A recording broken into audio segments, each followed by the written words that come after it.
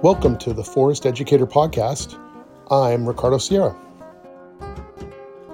Hi, I'm here with Jude Vinton, and welcome to the Forest Educator Podcast. It's so great to have you. Thank you. Yeah, and you're in the UK. I'm not familiar with your area, so it looks like you're on the outskirts of London or a suburb of London. Is that correct? That's right, yes. We're north of London. I'm in a county called Hertfordshire, which is quite leafy and green, but very high population for England. Right. And you're right in the middle of that, and you have a forest school there, and you're doing a lot of work with children in that area. So tell me a little bit about your work and how you got started doing that. So we're a forest school, but we're very much nomadic. So we're a travelling forest school. We don't have a single base, and which is really fun because we get to know lots of areas of great little natural pockets. So we work mainly with schools, go to the school site. So that might be a school field which is lined by trees. And then we've got some school sites with little woods and little copses. So we just kind of work with what we've got, because forest school is based on the principle that it needs to happen in a natural environment, a natural space. And for some of the children that we work with, the only version of a natural space is a little bit of green, just right, where they have access to, where they can walk to a local park, a space between flats or in a built up area. So I don't believe in taking children on a bus out into an environment that they'll never have access to. Yes, exactly. Because this is their version of nature, and it's just as good as a rich and varied woodland. And then we also work with a secondary school with young people, and this is in a forest, but it's on the border of their school, with young people who have either been permanently excluded or they have kind of excluded themselves from school through refuse. They're called school refusers. So children that just find school, mainstream school, too much. They are children with autism. They have experienced significant trauma in their lives. They've got high social anxiety. So we are also leading programs that are very therapeutic in value, and that is the sole focus is therapy. Whilst we're not trained therapists, we are facilitating resilience building and emotional regulation and talking about their emotions, building emotional literacy. So we're not trained therapists, and that's something to, I really respect the difference between us and educational psychologists, for example. However, I think there's an excellent opportunity for therapy in the forest in the way that we're delivering in forest school. Right. Well, and just because it's not therapy doesn't mean that it's not therapeutic, right? So it's like it's actually done with a purpose. They're not just sort of wandering like a pack of wild animals in the forest. They're actually, in a program where they're able to find people who can relate to them and connect with them and, just be there with them. I mean, most of us didn't have therapists 600 years ago or 500 years ago or 300 years ago even. So we just had to figure it out with people around us who care about us. So we're continuing on a well-worn tradition. Yeah. Ricardo, I think that's really key there, is that the people that are facilitating these programs are very nurturing, very patient. We're emotionally resilient ourselves. Right. We show forgiveness and kindness, and that is therapy, isn't it? That therapeutic to be with people who really, really care. Yeah.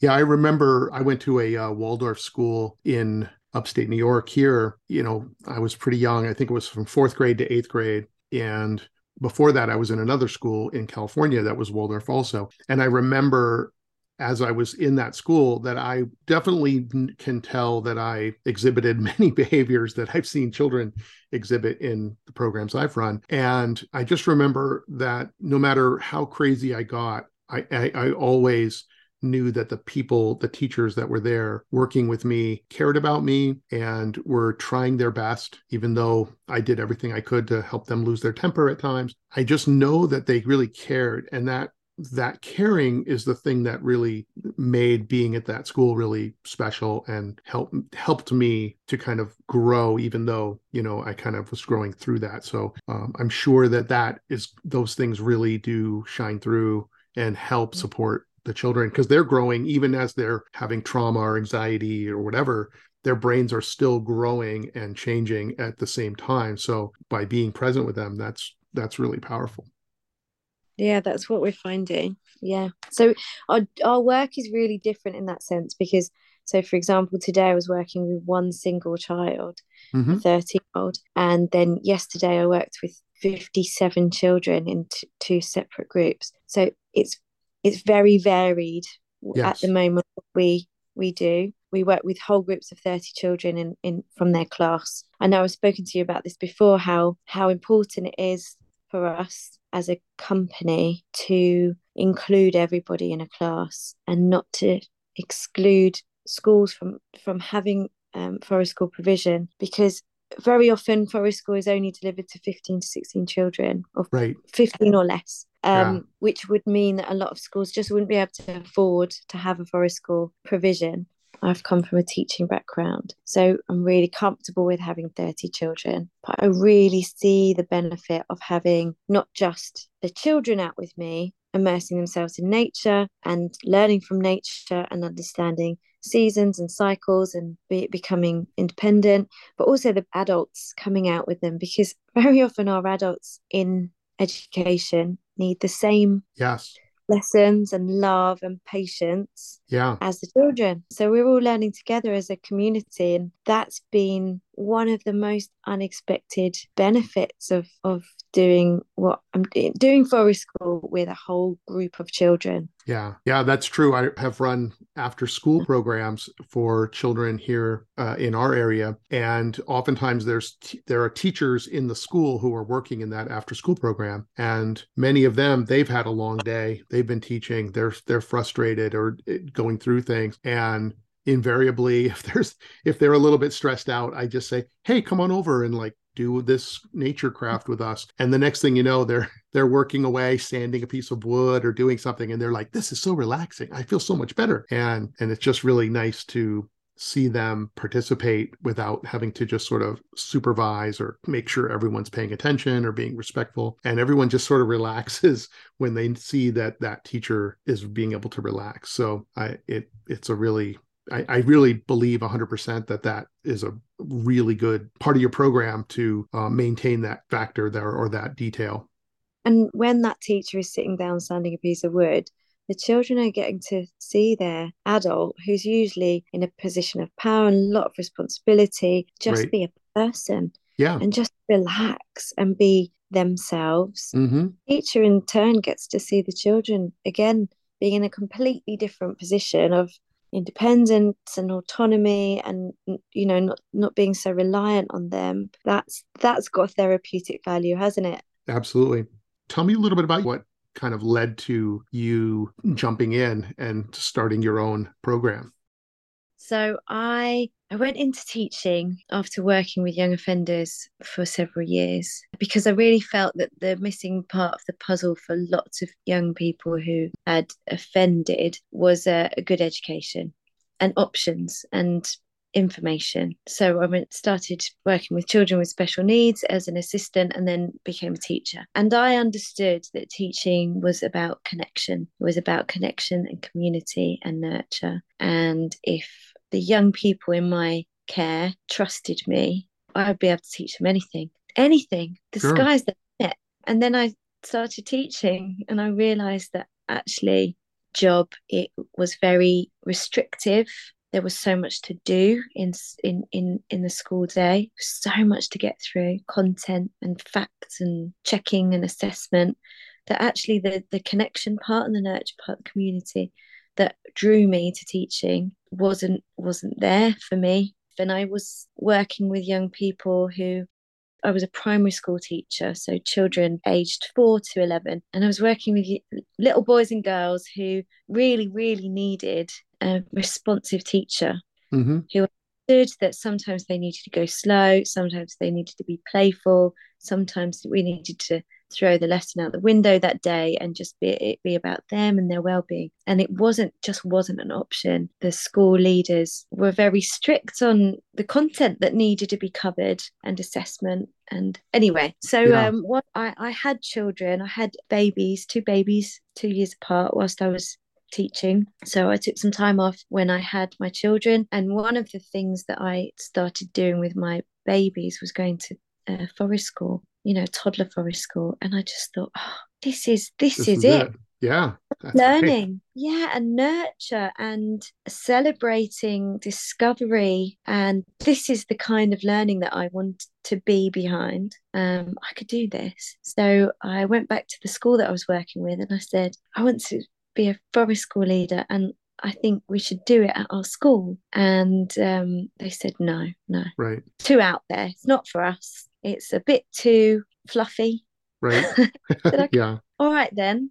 So I decided to hand in my notice and just take a leap of faith and go for it. And within 2 weeks, I had my first contract signed with another school very locally to that school, Right. who believed that their children needed that kind of nurture and alternative experiences from sitting behind desks. And that was my first experience of forest school in a school as an ex-teacher, and I had to set my own limited company to be able to work in this school. So I kind of just did it just to facilitate Sure. that route. And now we're four and a half years in, Wow. and I think we've worked with 8 schools, a nursery. We've now got about 12 people working for us as a small company, other educators, and then just other people who are really committed to young people and nature. It's just so exciting to Yeah. be able to enrich children's lives in just the way I'd hoped to, without the restrictions of curriculum, basically. Right. And so Right. Wow. That's great. I mean, that's great that you were able to have that transition. So, it's so hard, though, isn't it, to break away from yeah. the, the safety net of a job. Right now I don't have a pension. I have no paid sick leave. That was a consideration when I left my safe job. Yeah. But what's point in having a pension when actually you're miserable in your Yeah. everyday life? Yeah. I want to live now, not when I'm drawing a pension and I'm 65. Yeah. That's true. Here in the United States, we don't have healthcare. There's a lot of things we don't have, and everyone's sort of just figuring it out. When I was younger, it felt really not good to be in like fluorescent lights and cement block, cinder block buildings, and to kind of be in that structure was just much too restrictive for me, and I didn't Especially I when didn't do it. your educational background is so far from a mainstream Yes, that's and true. good experience for you. It's nice to be able to let them grow up and be kids and climb things and explore and make things and just interact with our environment and with other children. It's nice to have those options, I think, as a parent and as a Well, child. without making things and time to explore, our Hmm. children lack creativity. So I taught in China for a year, and I taught 13, 14-year-olds English. Chinese school, proper China, proper rural China. They'd never seen a white person ever. Wow. The, there were 45 children in a classroom, and they were the most impeccably behaved children. They they just sat there and drank everything that I said. And at first I thought, God, this is amazing. Right. These children are amazing. And I was teaching them the way that I was taught. So, with oral exercises of having conversations and pretending to be on the phone to a friend and things. And these children just they were silent when I set these tasks initially, because they just had no creativity, no experience of going off the wall Right. and being experiential, because they learn by rote. So they learned by a teacher saying, this is how you say the sentence, say it after me, and then repeating. Right. So Right. that's a really extreme example of, without the creativity and independence, actually, there wasn't much spark from these children Yeah. in their classroom. Actually, once we got to know them, they were very sparky. In a classroom, they were kind of dull and black and white and afraid of making mistakes because it was all so structured. Yeah. Yeah. That's true. I know that a lot of parents will say that their children, when they go to school, like at a public school, they'll say, oh, my child is like the light is going from their eyes. They're not happy in school. Sometimes it's a social thing between other children. Sometimes it's a teacher. Sometimes it's just the overall system. Yeah. It's a lot of different things, but I know as a parent, they will sometimes call me because I ran a summer camp and they were like, I like talking to you. So they would just call and tell me like, hey, my son or my daughter, they're just, that light is going. They're not, they seem dull. They seem a little bit depressed. I can feel that something's changing for them. And then that spurs them to take action and to do whatever they have to do to bring that child back, bring that part of them back. Not everyone notices that. Maybe a lot of parents will say, hey, that's how I learned, so you figure it out. Ricardo, tell me this. Have you ever had a young person that looks like the light and the spark is being drained from them the more and more they spend, the more and more time they spend in nature? Have you ever experienced that? Oh, Not one. never, not at all. Not at all. No. It, 100%. Yeah, I've seen children be very nervous and stick right next to me and be trepidatious, you might say, or just being very, very careful. And then, realize after even just a few days that, oh, I can be a little bit more free. I can actually run, I can jump, I can do my thing, I can climb something.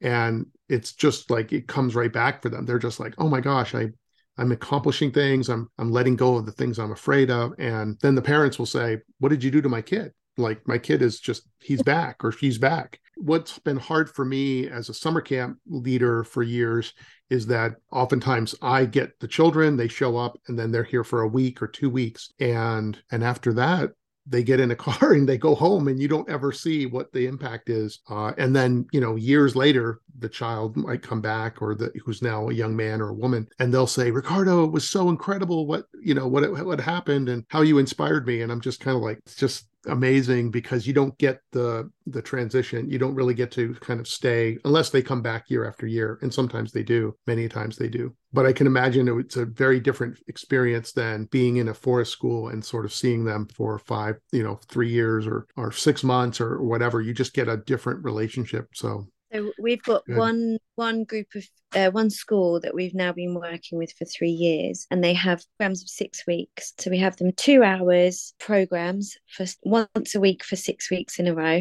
and Yeah. then we see them again until the next season. So we see them 12 weeks in total Mm-hmm. out of it, and then the next year we get another 12 weeks with them out of a year.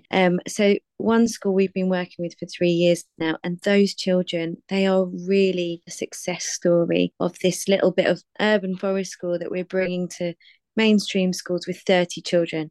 Yeah. Actually, it's not always easy. 30 little people are a lot to manage. 30 people's needs and wants and desires and Right. plans.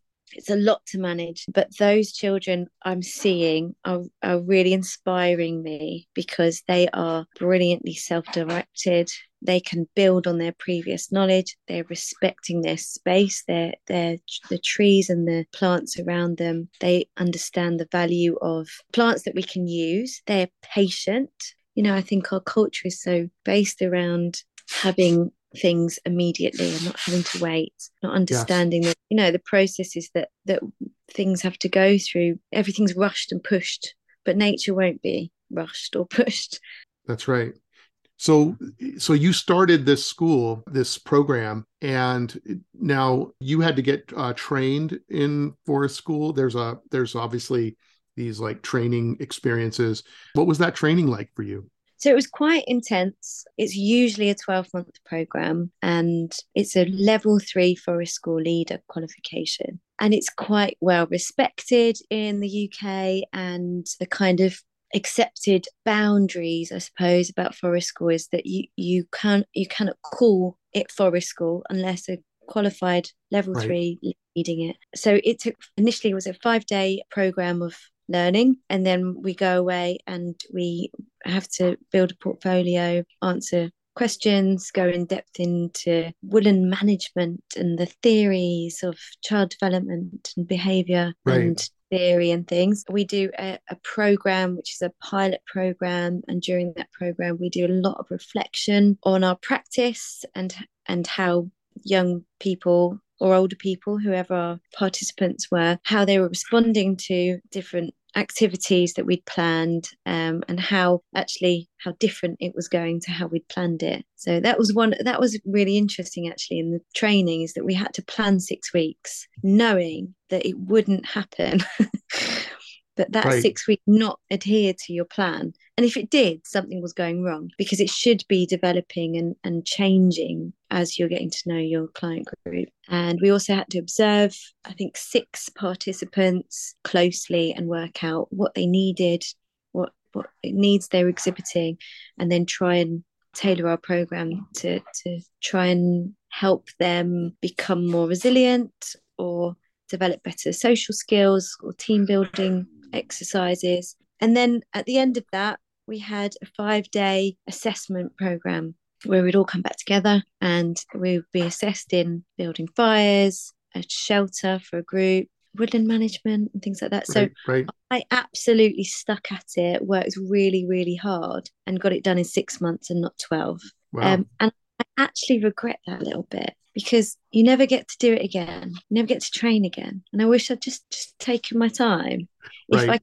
could give any advice to any forest school leaders or outdoor educators, I would say just take your time and know that changes don't happen overnight. You can't be finished products in a season. Trust in gradual change and development. It's Right. okay not to be ready in 6 months. I just wanted to get in there and get going and be the Sure. finish. But yeah, no, I didn't need to, and I'm still learning. It's what I love about my job. I learn daily, and that excites me. Yeah. Yeah, that's great. Like it's really I'm really glad to hear about all of the trainings for forest schools, that it's like such an integral part of it, because a lot of like how I came to do a lot of outdoor wilderness programs was that I just learned from people who taught bushcraft or wilderness skills and nature, tracking and different kind of components of nature education or naturalist training. But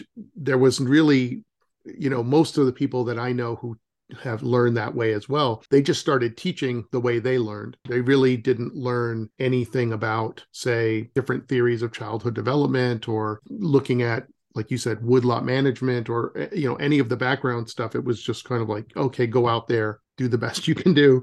And then if you get stuck with a bunch of kids, like, not stuck, but if you choose to, maybe get involved in teaching children, then it's easy to then say, oh, okay, yeah, now I'm going to have to adapt what I'm doing because it's not working. That sounds like hard work. Yeah, it was really difficult. And I know in my career, I've seen a lot of people really struggle with that, because they kind of got into it for a certain reason. And then all of a sudden they're with a bunch of children. And it's really, you really have to want to work with children to be out there.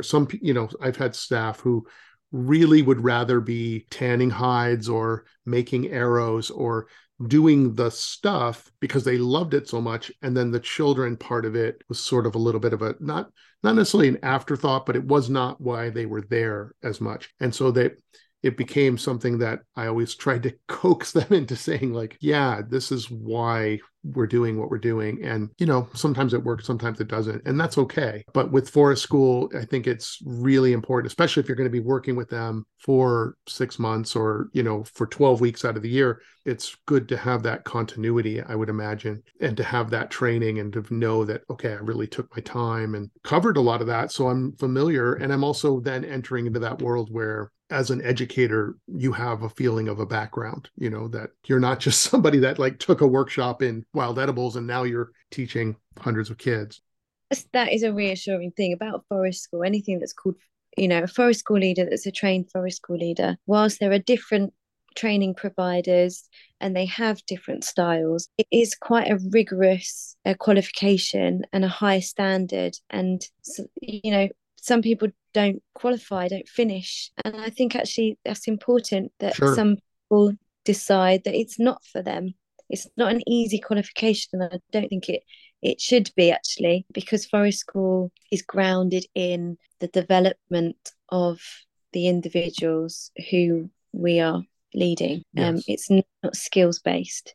So it's not bushcraft. It's not about teaching skills. It's about developing holistically people, and through skills and learning about nature and being in nature, that nature facilitates their development, and we're observers and we're steerers, but we're not teachers in that sense. Yeah, and across the board, forest school qualification, people agree with that. We're facilitators and steerers, not teachers, teaching skills. Right.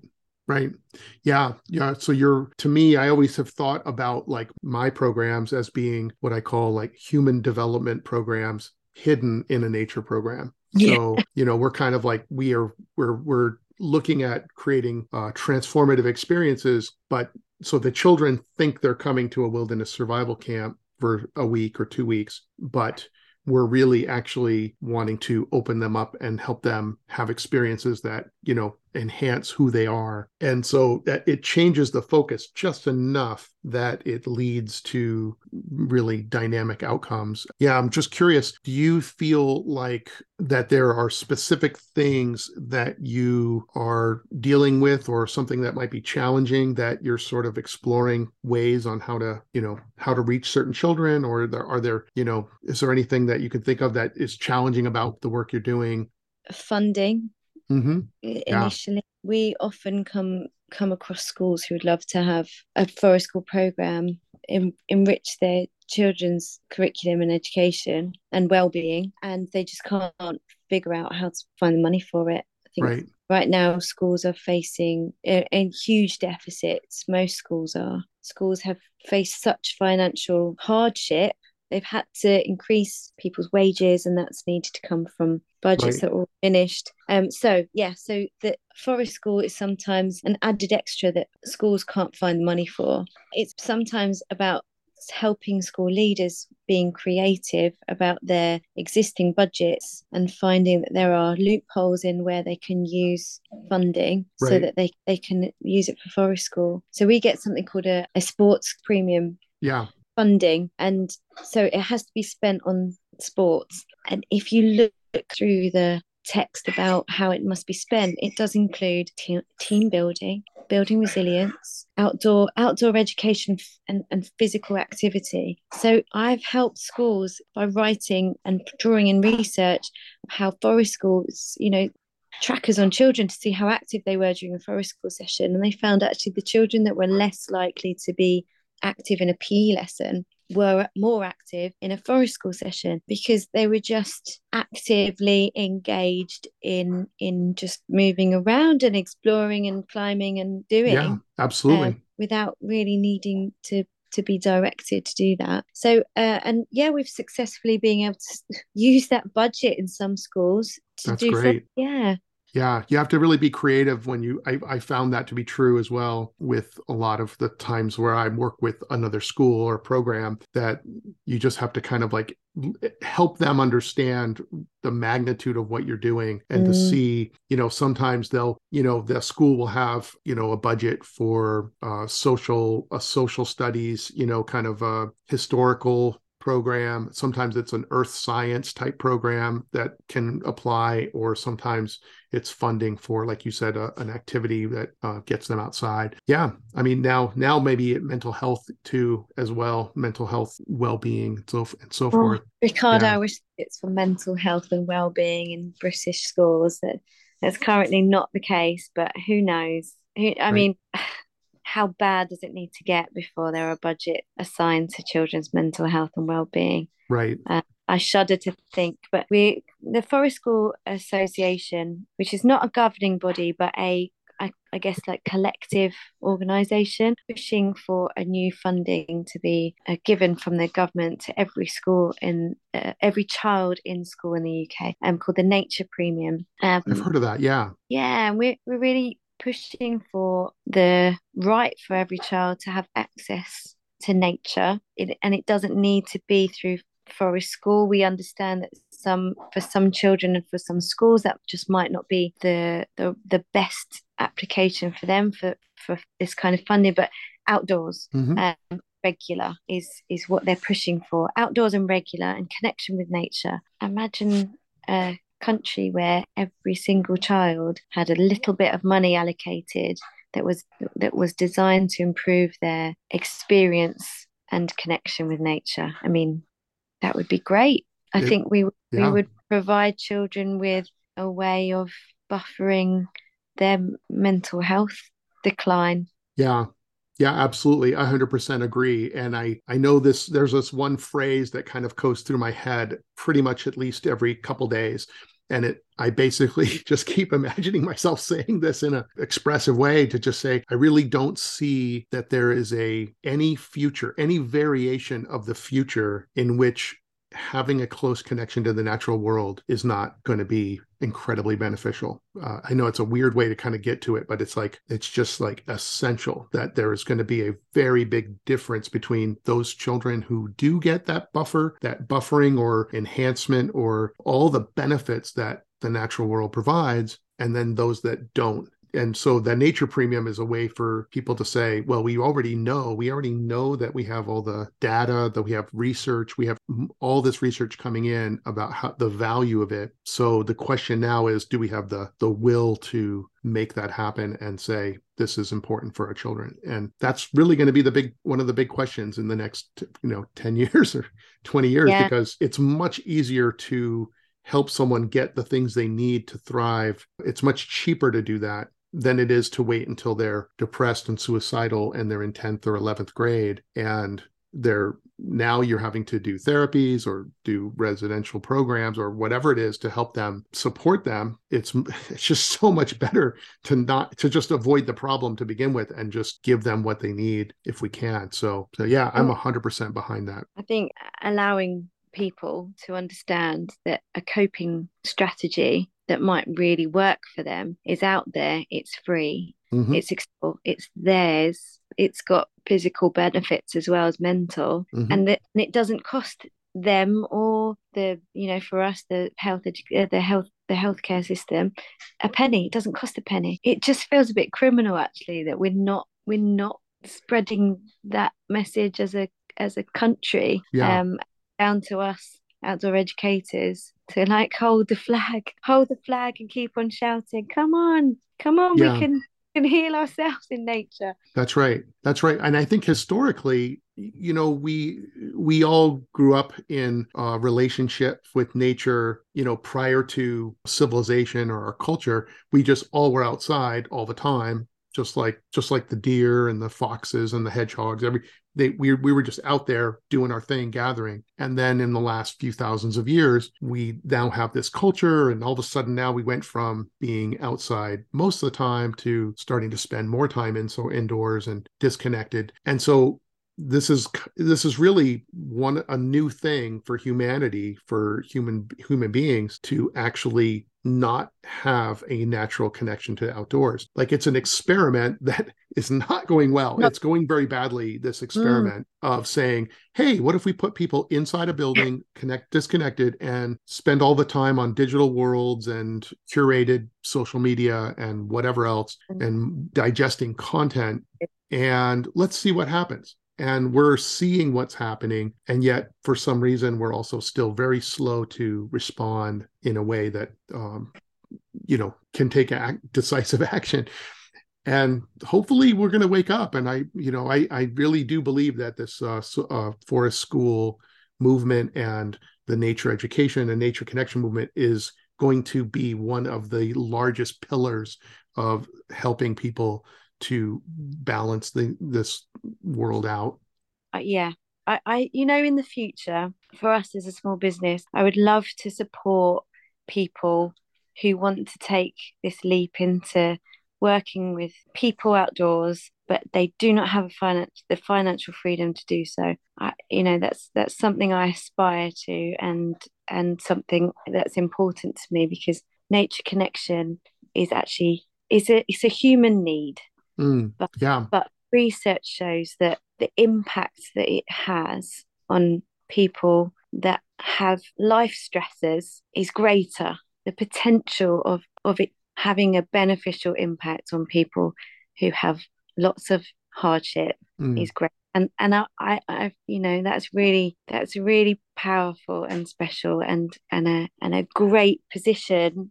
If I can touch more people's lives that need it, that's what I want to do. Yeah. Yeah. And I know now, 4 years in, that that's not going to happen tomorrow, and it probably won't happen next year. But I know that that's the way that, my tree's going to grow.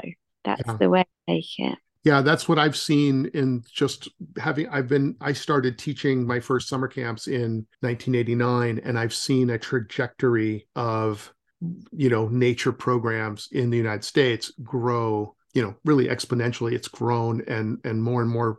The need is there. There are parents that are willing to kind of pay to have them into certain programs. And I believe that, if we look at the trajectory, it will eventually get more normalized or something, hopefully. But on the other side of it, I'm a little bit nervous because the teachers' jobs in general, at least in the United States, is very low wages for the most part. And, they don't have funding for classroom supplies and all of that. So I really hope that that will level out and work, to be seen as a really important profession that, should get compensated well and have pensions and everything else. So that's a really important aspect that I really want to kind of promote as professionals doing this work, to say that somehow we'll have to get advocates to lobby on our behalf, or somehow to say, hey, this needs to be